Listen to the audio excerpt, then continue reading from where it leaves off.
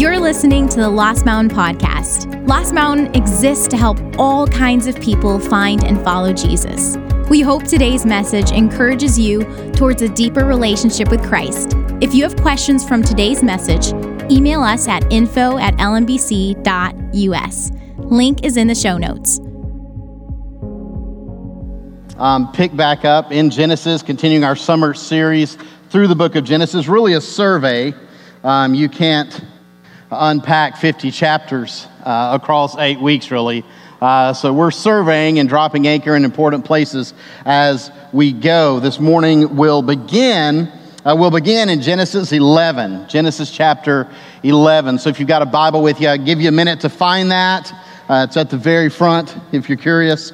Also, it's on the app as well are the quotes and other verses I'll be referencing this morning under sermon notes, so you can follow along there if you want. I don't know how many of you have lived other places. I know many of you have, as we have. It's nice to live in Georgia where it gets warm but not hot.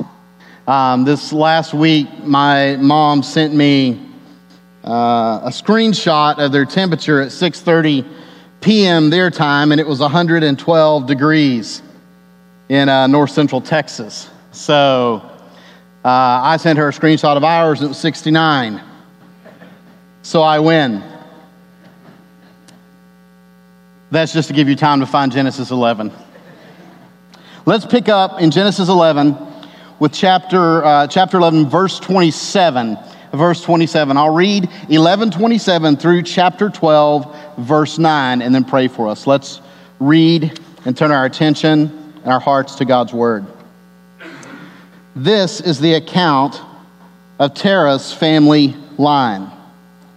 Terah became the father of Abram, Nahor, and Haran. And Haran became the father of Lot. While his father Terah was still alive, Haran died in Ur of the Chaldeans, in the land of his birth. Abram and Nahor both married. The name of Abram's wife was Sarai, and the name of Nahor's wife was Milcah. She was the daughter of Haran, the father of both Milcah and Iscah. Now Sarai was childless because she was not able to conceive. Terah took his son Abram, his grandson Lot, son of Haran, and his daughter-in-law Sarai, the wife of his son Abram, and together they set out from Ur of the Chaldeans to go to Canaan. But when they came to Haran, they settled there. Terah lived 205 years, and he died in Haran. The Lord had said to Abram, "Go from your country, your people, and your father's household to the land I will show you. I will make you into a great nation, and I will bless you. I will make your name great, and you will be a blessing. I will bless those who bless you, and whoever curses you, I will curse. And all peoples on earth will be blessed through you." So Abram went, as the Lord had told him, and Lot went with him. Abram was 75 years old when he set out from Haran. He took his wife Sarai, his nephew Lot, all the possessions they had accumulated, and the people they had acquired in Haran, and they set out for the land of Canaan, and they arrived there. Abram traveled through the land as far as the site of the great tree of Moreh at Shechem. At that time, the Canaanites were in the land. The Lord appeared to Abram and said, "To your offspring I will give this land." So he built an altar there to the Lord who had appeared to him. From there he went on toward the hills east of Bethel and pitched his tent, with Bethel on the west and Ai on the east. There he built an altar to the Lord and called on the name of the Lord. Then Abram set out and continued toward the Negev. Let's pray together this morning. Heavenly Father, thank you that we have before us your word. God, your authoritative, infallible, trustworthy, sufficient word. God, speak to us this morning. Speak to us as a church, as a fellowship gathered in Christ's name. And Father, speak to us as individuals. as men and women who belong to you, and as people who may not yet belong to you, God, but are curious or wrestling or wondering what it really means to be a Christian. Father, where there are wounds in this room, I pray that you would give healing. Where there's anxiety and uncertainty, God, you'd give peace. Father, where there's a sense of despair, give hope. Father, I ask all this in the name of Jesus. Amen. There is a place in the Gospels where Jesus in John 6 makes very clear that no one comes to him unless his Father in heaven draws them. No one comes to him unless his Father draws them. In other words, no one comes to Jesus unless there's a calling by God. And that's what we're looking at this morning, and what we're going to hear a word from the Lord about is what are some of the characteristics of the call of God when it comes to your life? What are some of the characteristics of the call of God in general as we see it playing out here? I'm going to give you 5 this morning. There are many aspects of the call of God, but these 5 are so clearly seen here, it's difficult to miss them. I usually have 3 points and go about 40 or 45 minutes. So don't worry. I took that into account when I came up with 5, so we'll move on with the first 2 or 3 fairly quickly, spend a little more time with 4 and 5. The first is this, that the call of God is necessary. The call of God in your life is necessary. That's what I just referenced when I shared with you Jesus' comment from John chapter 6, verse 44, where he said, no one. That means not the children of the hyper-spiritual and hyper-faithful to God, not children of privilege, not the poor simply because they're poor, not Westerners or Americans or Asians. No one comes to Jesus except God calls them. Part of that is because of how seriously sin has affected our lives. We are, in a sense, left without hope apart from the initiating grace and love of God. Look back at Genesis 11. Here's what's interesting. Jake mentioned this last year, but you see the downward spiral of sin from Genesis 1 through Genesis 11. And in a sense, as N.T. Wright says, Genesis 11 in the Tower of Babel, man is building a tower up to God. God looks down and laughs, and instead comes down to man in the calling of Abram. But there's one bright spot. There's one bright spot in Genesis 1 through 11. One ray of hope I just want to briefly read to you from Genesis 4, 25 and 26. Genesis chapter 4, 25 and 26.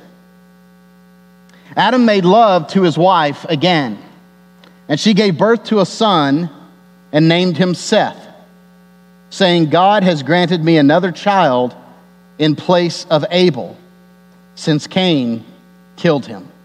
Seth also had a son and named him Enosh. And at that time, people began to call on the name of the Lord. That's a Hebrewism, a Hebrew way of saying people began to worship the Lord. It was the family of Seth that was the ray of hope, that was the bright spot in this downward spiral of sin from Genesis 1 to Genesis 11. It is Seth, and through Seth's family, that people are remembering God, are worshiping God as creator. It's through the line of Seth that God comes to Noah and eventually to Abraham. But look at where Seth's family has gotten by verse 31 of chapter 11. Terah took his son Abram, his grandson Lot, son of Haran, and his daughter-in-law Sarah, the wife of his son Abram. And together they set out from Ur of the Chaldeans to go to Canaan. But when they came to Haran, they settled there. You know, Terah's name means moon. And Ur of the Chaldeans on the plains of ancient Mesopotamia, modern day Iraq. And you can go and actually see the ruins still of Ur in Iraq today. I wouldn't advise going right now. But many have gone and seen it in the 70s, the 80s, the 90s. And hopefully we'll be able to do that continued work and joy of sightseeing there again in the future, this biblical location. But Ur of the Chaldeans was the center of lunar worship, of moon worship in that day. This family that was such a great hope, the family through whom the people began to call on the name of the Lord again and worship the Creator God, had descended into idol worship. And if you're curious, Joshua 24:2 says this. This is what the Lord, the God of Israel, says. Joshua 24:2. Long ago, your ancestors, including Terah, the father of Abraham and Nahor, lived beyond the Euphrates River and worshiped other gods. This light had gone out. This ray of hope had fallen flat. They were pagan worshipers. Pagan worshipers. And what's interesting is, if you see in verse 30 of chapter 11, you find this statement. Now Sarai was childless because she was not able to conceive. That isn't thrown in there accidentally. That isn't there just as a side. Oh, guess what about Sarai? She couldn't have children. The writer of Genesis puts it in there for us to understand the utter hopelessness of mankind at this time. Renowned Old Testament scholar Walter Brueggemann, in his commentary on Genesis, says this: the barrenness of Sarah, Sarai's name will end up being changed to Sarah, and Abram's to Abraham. I don't think you'll get those confused this morning, so I'm going to largely stick with them as they are in the text at this point. But Brueggemann says the barrenness of Sarah is an effective metaphor for hopelessness. And any of you in here, and in a room like this, there will be a number. Whoever walked through the pain of infertility, of yearning biologically to have children of your own and not being able to do that. Whoever that is that answers things on your phone thinks I'm talking to her. I guess I'm the only one that heard that. I shouldn't have said anything. Understand this metaphor of hopelessness. That the human race is in a mess it can't get itself out of. This text tells us there is no foreseeable future, Brueggemann says. There is no human power to invent a future. The human race and human history has just hit a dead end here with the family of Terah. It's over. And then in chapter 12, verse 1, God speaks. God speaks, and there's hope. God speaks because it is necessary for God to speak. God speaks because if He doesn't speak, you and I will do nothing but live a life fueled by our own self-interest, our own selfishness, and our own sin, where even our good acts are done ultimately, as we talked about several weeks ago, out of fear or pride. When you boil it down, God has to come. God has to move first. And some of you are in a situation in life right now where God's moved in your life redemptively. You belong to Him. The Holy Spirit dwells in you and you've walked with Him, but you're facing something right now that feels as hopeless as Sarah's barrenness did to her. As hopeless as God's promises given in Genesis 1 and 2 look now in Genesis 11. And you need God to move. Ever been there? Ever been at the end of your rope where you just said, God, I don't know what else I can do? You're never in a better place to experience the movement of God in your life than when you can say that to God and mean it. I'm at the end of believing I have the strength to create something. I'm at the end of thinking that my gifts, my talents, my goodness, my will, my tenacity can accomplish this. And God, I'm trusting you. The call of God is necessary. It's necessary. The call of God is also personal. It's also personal. Look back at 12, verse 1. The Lord had said to Abram, "Go from your country, your people, and your father's household to the land I will show you." He doesn't come down to everyone. He doesn't even come down to the whole family. He comes to Abram and he says, "You, Abram, go. You go yourself from where you are." And this is just an interesting side note, but if you look at Stephen's speech in Acts chapter 7, when he is being accused of blasphemy before the high priest, Stephen says this in verse 2, "Brothers and sisters," Acts chapter 7, "listen to me.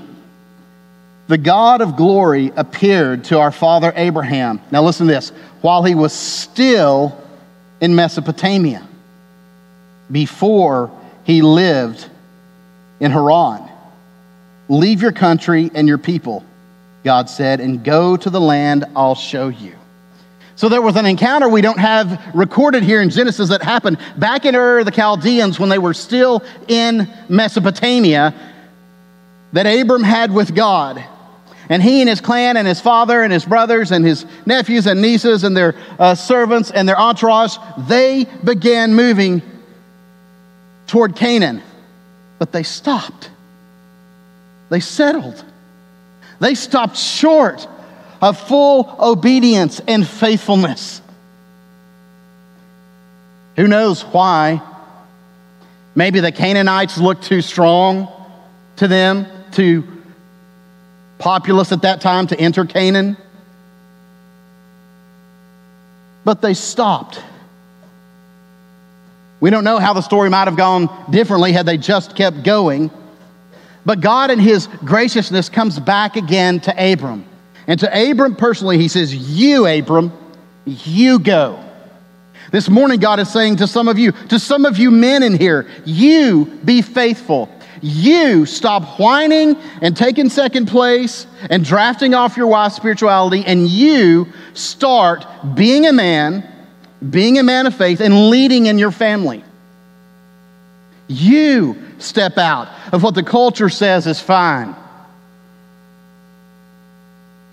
Some of you, God may be calling to personally this morning, and you've never heard it before. Thus was the call of a man in the late 1770s. One of the biographies I have in my office is actually a 2-volume biography, and the title is The Growth of a Soul. The Growth of a Soul. I just tell you this because you never know what happens, what is the ultimate result of your saying yes to God in unhindered obedience and faith at this time, in our day, in your life, when God calls. Abraham didn't see all that God had promised him. I'm jumping ahead now, but he didn't see that. But God did it nonetheless. This young man in the late 1770s in England was preparing for his wedding later that day. And this wasn't current day, right? This was back when the land was real, the air was clean, and the streams were full of fish, right? So you got up and you went to work, and then you got married later in the day. You didn't get a wedding day off, and then a week or two to go on a honeymoon. You certainly didn't get paternity leave. So this young man who was a stonemason is working with some straw early in the day, and something keeps going through his mind. His spirit is deeply, deeply troubled because there was a phrase that he would learn comes from Scripture that kept rattling around in his brain. "As for me and my house, we will serve the Lord." He couldn't shake this statement because some weeks before, another young man named Charles Wesley had been traveling around his area preaching. One of the founders of Methodism, and these Methodist groups were meeting and were praising God and sharing life together, following Christ. And he had somehow come to be familiar with this phrase through the preaching of Wesley, and this day it would not let go of him. And I'm telling you, when God's dealing heavily with something like that with you, minutes seem like hours, and hours can seem like years. And so this cloud was over him. Until finally, he said he knelt down, this realization that he was about to start a family. He was about to be a husband. And he couldn't say that for him, he and his house will serve the Lord. He couldn't say that like some of his Methodist neighbors could at that time. Like so many who'd given their life as a result of the revivalistic preaching of Charles Wesley could. And he was feeling the weight and the consequences of bringing up children in a family where he had no concern for the Lord. And what he didn't know at that point was that God was calling him through a single line of Scripture as a result of preaching in his area. And the biographer says at one point he knelt down and on his knees alone, face to face with God, cried out to God. Gave himself to God in response to God's coming to him, understanding the personal weight of saying, as for me, I will serve the Lord. My family, my household will serve the Lord. And he said this, one day we see as if we have never seen before. That's what happens personally when the call of God comes to you. You see as if you've never seen before. You hear as if you've never heard before. The gospel becomes real to you. And you reach out in passionate grasp of God as a drowning man does for a safety float in the ocean. James Taylor, not the musician, but the stonemason, didn't know that he would end up being the great-great-great-grandfather of Hudson Taylor, who would go on to be, and if you were in our church history class this week, you should be remembering at least the name and some of the details, who would go on to be one of the great missionaries to China. And there are Christians today in Hong Kong and Taiwan and Beijing and into the interior of mainland China, and Christian families in America who trace their roots back to the missionary ministry and life of Hudson Taylor and his wife, the great-great-great-grandson of James Taylor. You never know what God's going to do when he comes to you personally and says, follow me. The personal aspect of this is the reason that we don't believe just big gatherings like this is enough. It's the reason that many of you are grouped together now, week in and week out in home groups where you discuss what we're learning on Sunday morning. It's the reason why in fall we'll have new and more groups meeting on Sunday mornings, encouraging you guys to make Sunday again the Lord's Day. You can't make it anything. It is the Lord's Day. But to begin honoring it more as the Lord's Day rather than as Sunday fun day or just a good morning to recover from Saturday's activities so that you can slide in and hopefully stay awake through worship. The call of God is necessary. It's personal. It is also powerful, though. It is also powerful. It does not leave us where we were when it finds us. Look at 12:1 again. The Lord says to Abram, go yourself. Is accurate. Go yourself from your country, your people, and your father's household. Now look at this next line. To the land I will show you. He doesn't know yet. He doesn't know yet where he's going. To the land I will show you. Now, men, Abram was married. And wives like details, don't they? How many of you men would say your wife likes details? Cowards. Yes. How many of you ladies would say that your husband sometimes fails to share all the details you would like? There's the honest crew. Yeah. Can you imagine this conversation? Now, they're nomads, right? So they're used to being wanderers, but they're wandering around a general area here in Haran. They'd already moved once from Ur of the Chaldees. And most women are not particularly prone to packing up and moving stuff over and over and over. And he comes, he says, Sarah, I've got great news. What's that, Abe? Start packing up the tents. We're moving. Again? Yes, I like it here. The palm trees are big. There's water, there's shade. Well, I know. But the place we're going is better. That's awesome. Where are we going? I don't know.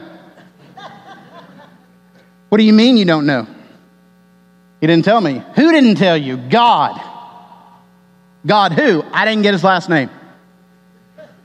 But he said, go. And he said he would show us when we get there. I bet she was thrilled with him. I bet the rest of the day they had sweet communion and fellowship as a married couple. Go, I'll show you. And part of what he's doing here is saying, you're not ready for all that's ahead. You have to follow me by faith, Abram. There's no other way. You can't give yourself half to me. You can't ask me to just come along on your journeys and be your assistant. You follow me in faith and in trust, and along the way, you're going to be changed. It's a volitional call. It's a call to surrender his will to God. It's the same call that comes to your life and mine today. I don't want part of you. I'll have all of you or none of you, because that's the only way I give myself to you. You get all of me or none of me. It's a volitional call. It's a call to surrender. Surrender your will to God. And that's hard. We want to say, God, I'll follow you, but do I have to give up this? Can I keep doing this? What about this? And God says, just follow me and trust me. He gives Abraham no link to paste in the maps, no address to put in Waze to find the shortest distance in case there's a donkey caravan wreck on the way.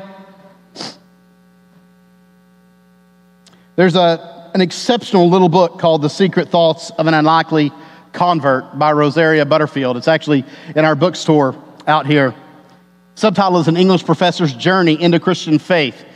And it is a beautiful picture of what it's like for modern American skeptics to come to genuine regenerate faith in Christ today.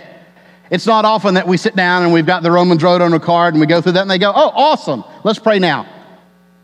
I was getting gas yesterday, and one of my colleagues from another church had placed a card on the gas pump there, and it had like the Romans Road and his number where you could call him if you wanted to. And I appreciate his sincerity, but I really do doubt his method in our day and the effectiveness of it. In Rosaria Butterfield's book, you meet her as a well-trained, well-educated PhD in English literature, serving in a place of prominence in an Eastern university, also as the director of the Department of Gender Studies, a practicing lesbian living with her partner in an affluent area. And you kind of follow quickly her 2-year journey into conversion and the triumphs and the struggles following it. But when it comes to her conversion, she writes this. That night, toward the end of this 2-year journey of Scripture and learning to trust Christians and the witness of a church eventually, that night I prayed and asked God if the message was for someone like me too. I viscerally felt the living presence of God as I prayed. Jesus seemed present and alive. I knew that I was not alone in my room. Some of you have felt that before in prayer. This was the first time for Butterfield. I prayed that if Jesus was truly a real and risen God, that he would change my heart. And if he was real and I was his, I prayed that he would give me the strength of mind to follow him. See, she knows that giving herself to Christ is going to involve significant change in her life. Give me the strength of mind to follow him and character to be a godly woman. I prayed for the strength of character to repent for a sin that at the time didn't feel like sin at all. It felt like life, plain and simple. I prayed that if my life was actually his, that he would take it back and make it what he wanted it to be. The call of God comes to you necessarily, personally, and powerfully. If it is truly the call of God that's come into your life, You're indwelled by the Holy Spirit now. You will not stay the same as you were. You cannot. This is Abram's story. God says, get out and go. And Abram says, where? And he says, I'll show you later. By the way, I'm going to give you a son and through him accomplish all that I promised you. Give us a son, my wife is barren. How? I'll show you later. He's building trust in Abram to the point that one day he'll say to him, go to the top of the mountain and on it put your son to death. And Abraham at that time will say, why? And God will say, I'll show you later. Just climb the mountain for now. This is Christianity, friends. Hebrews 11:8 says, responding to the call of God, Abraham went out knowing not where he was going. Part of why that's the case always is that the call of God is also missional. It never stops with you, but comes into you that it might flow through you. I wonder how long it was, how long it has been since you took the time and had the God-ordained privilege of sitting with someone who wasn't a believer and in love just entering into dialogue with them. Getting to know them as a human being who already has values and beliefs and issues and ideas and fears and wounds and hopes. And by God's grace, stayed with them long enough that they began to trust you to have discussions about spiritual things. I don't know how long that's been for you, but my prayer and what we're going to ratchet up with laser focus in the fall and beyond is that God begins providing those kinds of opportunities to us as we move from being more internally focused through a season of transition to more outwardly focused. To hundreds of thousands around our church within a few miles who are absolutely dying, most of whom are dying in their sin, headed to an eternity without God under the veneer of cultural Christianity, believing that they're fine with God because they know a few of the stories, went to church a little as a kid, maybe even said a prayer. Look at what he says to Abram in verse 2. He says, I'll make you into a great nation and I will bless you. I will make your name great and you will be a blessing. You will be a blessing. In other words, God's blessing, and that's nomenclature in the Old Testament for the favor of God. The favor of God, the presence of God is going to be with Abram. In tangible, real, discernible ways, so that through Abram, God might be a blessing to eventually, verse 3 tells us, all the peoples on earth. All the peoples on earth. It's a missional call. When the call of God comes to you, decisions in your life are no longer based on what's most comfortable for you, what's best for you, what's beneficial to you, but where God can best use you, where God wants you, and how God wants to use you now where you are. See, for the vast majority of us, God is not going to call you to leave Cobb County or Paulding and go to China like he did Hudson Taylor. Some of you, he may call somewhere else to do some kind of full-time work for him. But for the vast, vast majority of us, God's calling us to faithfulness and to missional living where you are now. Eric Alexander, a great faithful Scottish preacher and minister in Glasgow who just passed away a few years ago, said this: there's no ideal place to serve God. Don't miss this. There's no ideal place to serve God except the place in which he sets you down. There's no ideal place to serve God except the place in which he has you now. We always think one more season and then I'm really going to fully serve God, right? I mean, tell me how many of you think that? We think that all our lives.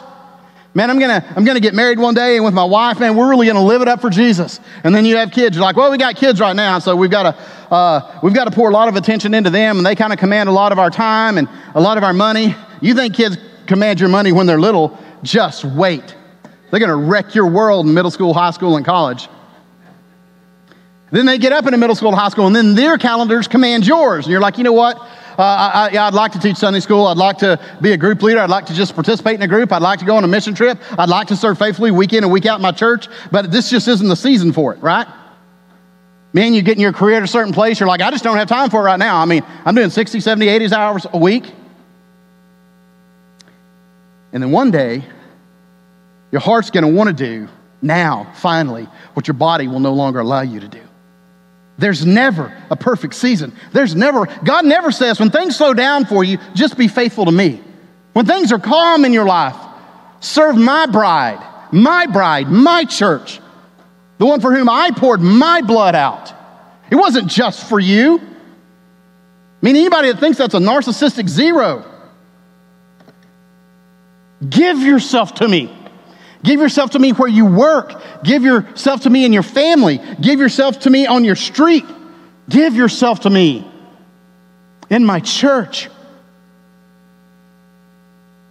There's never a perfect time or a perfect place.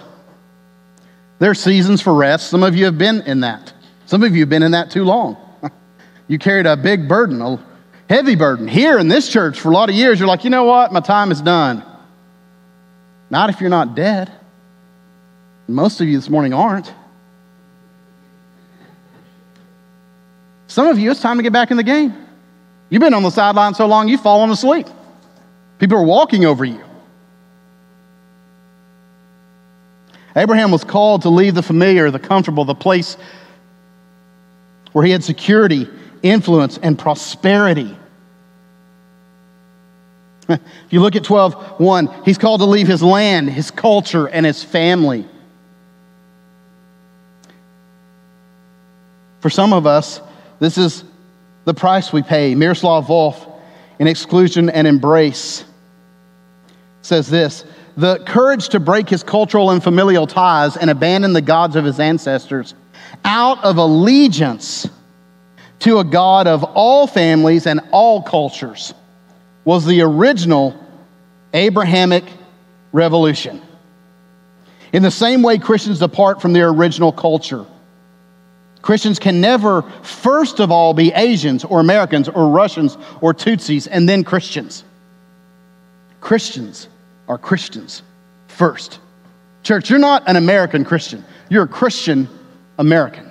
You're a Christian who lives in America now. And as those who've been called by Christ into a redemptive relationship with Him, who live with one foot in the kingdom that is to come and one foot in the kingdom that is, we retain our Americanness to a degree, but the gospel's pressing in on that. Just like if we were Chinese, we would retain our Chinese culture and heritage, but the gospel would be pressing in on it in ways. Every culture around the world, it's like that. I thought about this the other night. Sharon and I were watching a show called, I think it's To Catch a Killer, it might be To Catch a Murderer, but they were, that particular episode was profiling the manhunt and capture of the railroad killer, a man who had murdered multiple people along railroad lines, many of them in Texas, but around the U.S. And because it was so sprinkled and so sporadic, law enforcement was really having a hard time figuring out who this was and what was happening. Because so many had happened in Texas, Texas law enforcement agencies were primarily involved. And they had this funny scene on there where they were talking about when the FBI was brought in to help. And the primary guy who was leading the task force in Texas, Texas Ranger, they asked him, said, was it at this point that you guys decided you needed to bring in the FBI? He was sitting there, he had his hat on, and he goes, I wouldn't say we needed to bring in the FBI. Say some of their resources were helpful. And then they panned to the lead FBI agent who was in charge of their task force, and he said, he laughed at that. He said, oh yeah, he said, absolutely. He said, the only people in law enforcement with bigger egos than FBI agents are Texas Rangers. I thought, man, it's not good to have ego, and then I toasted my Texas Ranger on TV there. And I toasted him with a Cherry Coke Zero, so it wasn't very manly. But into my heart and my life as an American and as a Texan, both of which are obsessed with the powerful and the best and the fastest and the strongest and the top. I have to hear the words of Jesus say, in my kingdom, the first are last, and the last are first. It's the meek. It's the meek who will inherit the earth. The call of God is missional. We're called to go out. We're called to give ourselves on our streets, in our jobs, in our homes, in our churches. Finally and quickly, the call of God is costly. The call of God is costly. Abraham messes up a little as you turn over to Genesis 15. He messes up big. He heads into Egypt due to famine, tries to pass Sarai, who Scripture tells us is a really good-looking woman. Abram knew it, tried to pass her off as his wife, asked her to just kind of say that. Truth be known, we find later just she was his half-sister, which is kind of how most lies work in our lives. We like just enough truth to kind of coat our conscience, and then we can go ahead and throw the half-truth in there with it. But God remains faithful to Abraham, as we'll see throughout Genesis. Now, keep your finger there at Genesis 15. The call of God is costly. It's costly in your life. As he did with Abram, you truly are called to leave everything. Jesus tells us quite openly in Matthew 16, 24 and 25, that to follow him is to put your cross on, to give up your life, and to go after him. And in giving up your life, you receive a life that you can never lose. It costs you everything. You can't gain your life by holding on to it. Abram left his land, remember? He left his culture. Any of you that ever left a culture know that it's an awkward and painful experience to live in another culture. He left his family. For some of you, I'm going to say right now, for some of you to faithfully follow God, you're going to have to be willing to leave your family. Some of you are going to have to just be willing to tell your family, no, we're not going to do that because we're doing this at this time. This is a commitment to us. You're going to have to practice some leadership in your family. But you're able to pay that price. You're able to bear that cost because God bore the ultimate cost for you. He paid the ultimate price for you. How was God going to accomplish all that he's going to accomplish through Abraham and his descendants when Abraham and his descendants were continually sinful and unfaithful and disobedient? We see in Genesis 15 the account of God coming to Abram. And he tells him in verse 1, don't be afraid. Don't be afraid. Why was Abram afraid? Because things weren't going like he thought they were going to go. Where was his son? Where was the promised heir? Where was the land he was supposed to have? We see him here, and God calls him out of his tent, under the night sky, out from under the trees to look up at the stars. And he tells him in verse 4, look up at the sky and count the stars, if indeed you can count them. Then he said to him, so shall your offspring be. Maybe tonight you need to go outside when it's fully dark. I know we're Metro Atlanta, so you might see 7 stars. But if you see a flashing plane, just count that, right? Look up at the night sky and think about the faithful God. The God who fulfills what he promises and does so every single time. And we find verse 6, this verse that has so captured the greatest hearts and minds in history, that fueled so much of the Apostle Paul's writings in Romans and Galatians, that led to the conversion of people like Augustine and Luther and Calvin. Abram believed God. He believed the Lord, and he credited it to him as righteousness. And he also said to him, I am the Lord who brought you out of Ur of the Chaldeans to give you this land to take possession of it. He reminds Abram that he was at work in his life long before his encounter with him at Haran. He reminds him of that initial encounter in Mesopotamia. But Abram said, Sovereign Lord, how can I know that I will gain possession of it? You might be thinking, good Lord, Abraham, what is wrong with you? God's verbally talking to you. He's walking out. He's showing you the skies. But God doesn't chastise him. He says instead, bring me a heifer in verse 9, a goat and a ram, each 3 years old, along with a dove and a young pigeon. Abram goes out, spends a portion of his day gathering these animals just as God has required. Abraham was already a man of wealth, a lot of animals, a lot of servants, a lot of family with him at this point. Verse 10 says, Abram brought all these to him, cut them in two, and arranged the halves opposite each other. The birds, however, he did not cut in half. Then birds of prey came down on the carcasses, but Abraham drove them away. Spends the first half a day gathering the animals, then he cuts them in half. Any of you who've worked with animals or agricultural ranching back stock know that it's a tough, bloody, hard world. You notice God doesn't tell Abram to do this, he just does it. Why? Because Abram understands what's going on here. He knew what to do. He knew that he was preparing for a covenant ceremony when God comes to him and tells him what to get. We've watched wedding ceremonies. We know what's taking place there from the very beginning.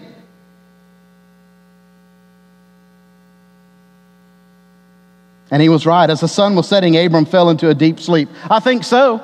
You spend half your day chasing around wild animals, capturing them, cutting them up and spreading them out just right, and then fighting off vultures the rest of the day, sort of like parenting. And a thick and dreadful darkness came over him. He was overwhelmed, is the sense here, spiritually, with this interaction with God. And the Lord said to him, know for certain that for 400 years your descendants will be strangers in a country. God is foretelling their slavery in Egypt and mistreated there, but I will punish the nation they serve as slaves. And afterward they will come out with great possession. You remember that? How they basically looted Egypt when they came out? You, however, will go to your ancestors in peace and be buried at a good old age. I like that verse. I might write that one on my mirror. In the fourth generation, your descendants will come back from there. God's foretelling the Exodus. For the sin of the Amorites has not yet reached its full measure. This is the clue to the brutality we see in Joshua, friends. By the time of Joshua, the sin of the Amorites had reached its full measure. And it was required, as God deemed it, for an entire clearing out of the land for the chance of a faithful people to begin. Now look at verse 17. When the sun had set and darkness had fallen, a smoking fire pot with a blazing torch appeared and passed between the pieces. On that day, the Lord made a covenant with Abraham and said, to your descendants, I give this land. To your descendants, I give this land. God takes the covenant walk. That's a theophany. That's a physical, visible manifestation of God himself taking the covenant walk. And Abram had seen covenant walks before, but either both parties took it or the weak party took it, saying, and many of you know this, if I break my promise to you, if I break my pledge to you, if I break my part of the covenant, may this be done to me. May I be killed, may I be destroyed, may my body be cut in half. It costs God everything. As God is passing between these animals with broken bodies and shed blood, he's reminding us that one day God was going to come from heaven to earth to do for us and for all who believe on Christ what we have not been able to do for ourselves and cannot. He comes from where he is to where we are. I was playing last weekend in Blue Ridge with our twins on a playground, and there's two of them, and logic would dictate that they can play with themselves. And I even encourage them to do so. And they do for a minute or two, and then, Daddy, watch this. Daddy, look at me. How many of you remember experiencing that? Daddy, come down the slide with me. Daddy, climb up this. Why? They can do all that by themselves. They can do all that with one another. You know why they ask They ask because it demonstrates love to them. When I enter their world, the way that they see it and experience it, and I choose to see it and experience it with them where they are. This is part of why Jesus comes. Because what other way was God going to overcome? Was God going to overlook the sins of Abram? And he continues with them and his descendants. Ed McClowney, longtime professor at Westminster Theological Seminary, great preacher and great student of the Christ-centeredness of Scripture, said this: the answer to this issue with Abram and his descendants and all people, how could God keep this covenant and this promise to Abram? The answer is not fully revealed until God's darkness shrouds Calvary, as it did Abram that night, recorded in Genesis 15. There, God the Son bears the curse of his own condemnation, not because he is guilty, but because he takes the place of the guilty. Oh, that God would give you the grace of being able to gaze on the cross of Christ this morning. Such is the final cost of God's oath of grace. That mysterious oath has a dreadful solemnity. It points beyond the centuries of bondage in Egypt, beyond the gift of the promised land, to the day when God's pledge by his own life would be paid in blood. There would come a day, and there did come a day, when the blood of God was shed on earth for the sins of man. Jesus, as Jake made reference 2 weeks ago, came as the true and better Abraham. Jesus came as the one who ultimately left his Father's house, who left his space and his world and the family of the Trinity. And he went to a distant land. And he rescued us.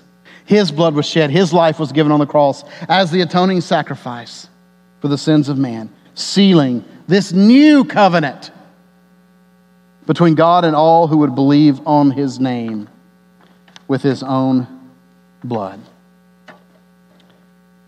I'll leave you with 2 verses from 1 Peter 1, verses 18 and 19. For you know that it was not with perishable things such as silver or gold that you were redeemed from the empty way of life handed down to you from your ancestors, but with the precious blood of Christ, a lamb, without blemish or defect.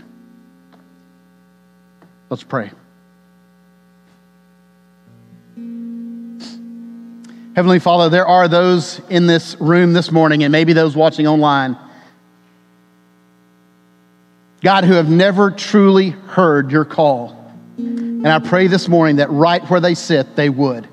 That where they sit, God, by your initiative, by your invading grace, God, they would be able to say, I know I'm sinful. I'm a rebel against God. I'm at war with him, and I'm storing up for myself his righteous and just wrath on me. And may they know, God, that Jesus shed his blood for them, and reach out as James Taylor did centuries ago and say, yes, Lord Jesus, I believe. Take my life, make it what you will. God, there are many in this room who've traveled a certain distance with you, and maybe they've stopped, like Abram and his family did. I pray that they'd hear your call again, that they would follow again. God, as we prepare to respond to you, in worship and communion, God, and through the act of giving. As our offering ushers make their way to their spots, Lord, I pray that it would be out of grateful hearts this morning, God, and throughout this week, that we would be a giving, generous people. Lord, knowing that giving is not just an act of obedience. Lord, it's an act of missional living, because at the other end of every gift we give is a changed life, is gospel-centered ministry able to take place. Because we, God, out of the generosity that you poured into our lives, by your mercy, can give some back. God, bless those who are about to give. Take all that's given, stretch it and multiply it, use it for your glory and your good. I pray in Jesus' name, amen. For more information about Lost Mountain, visit us online at lmbc.us. Thanks for tuning in today.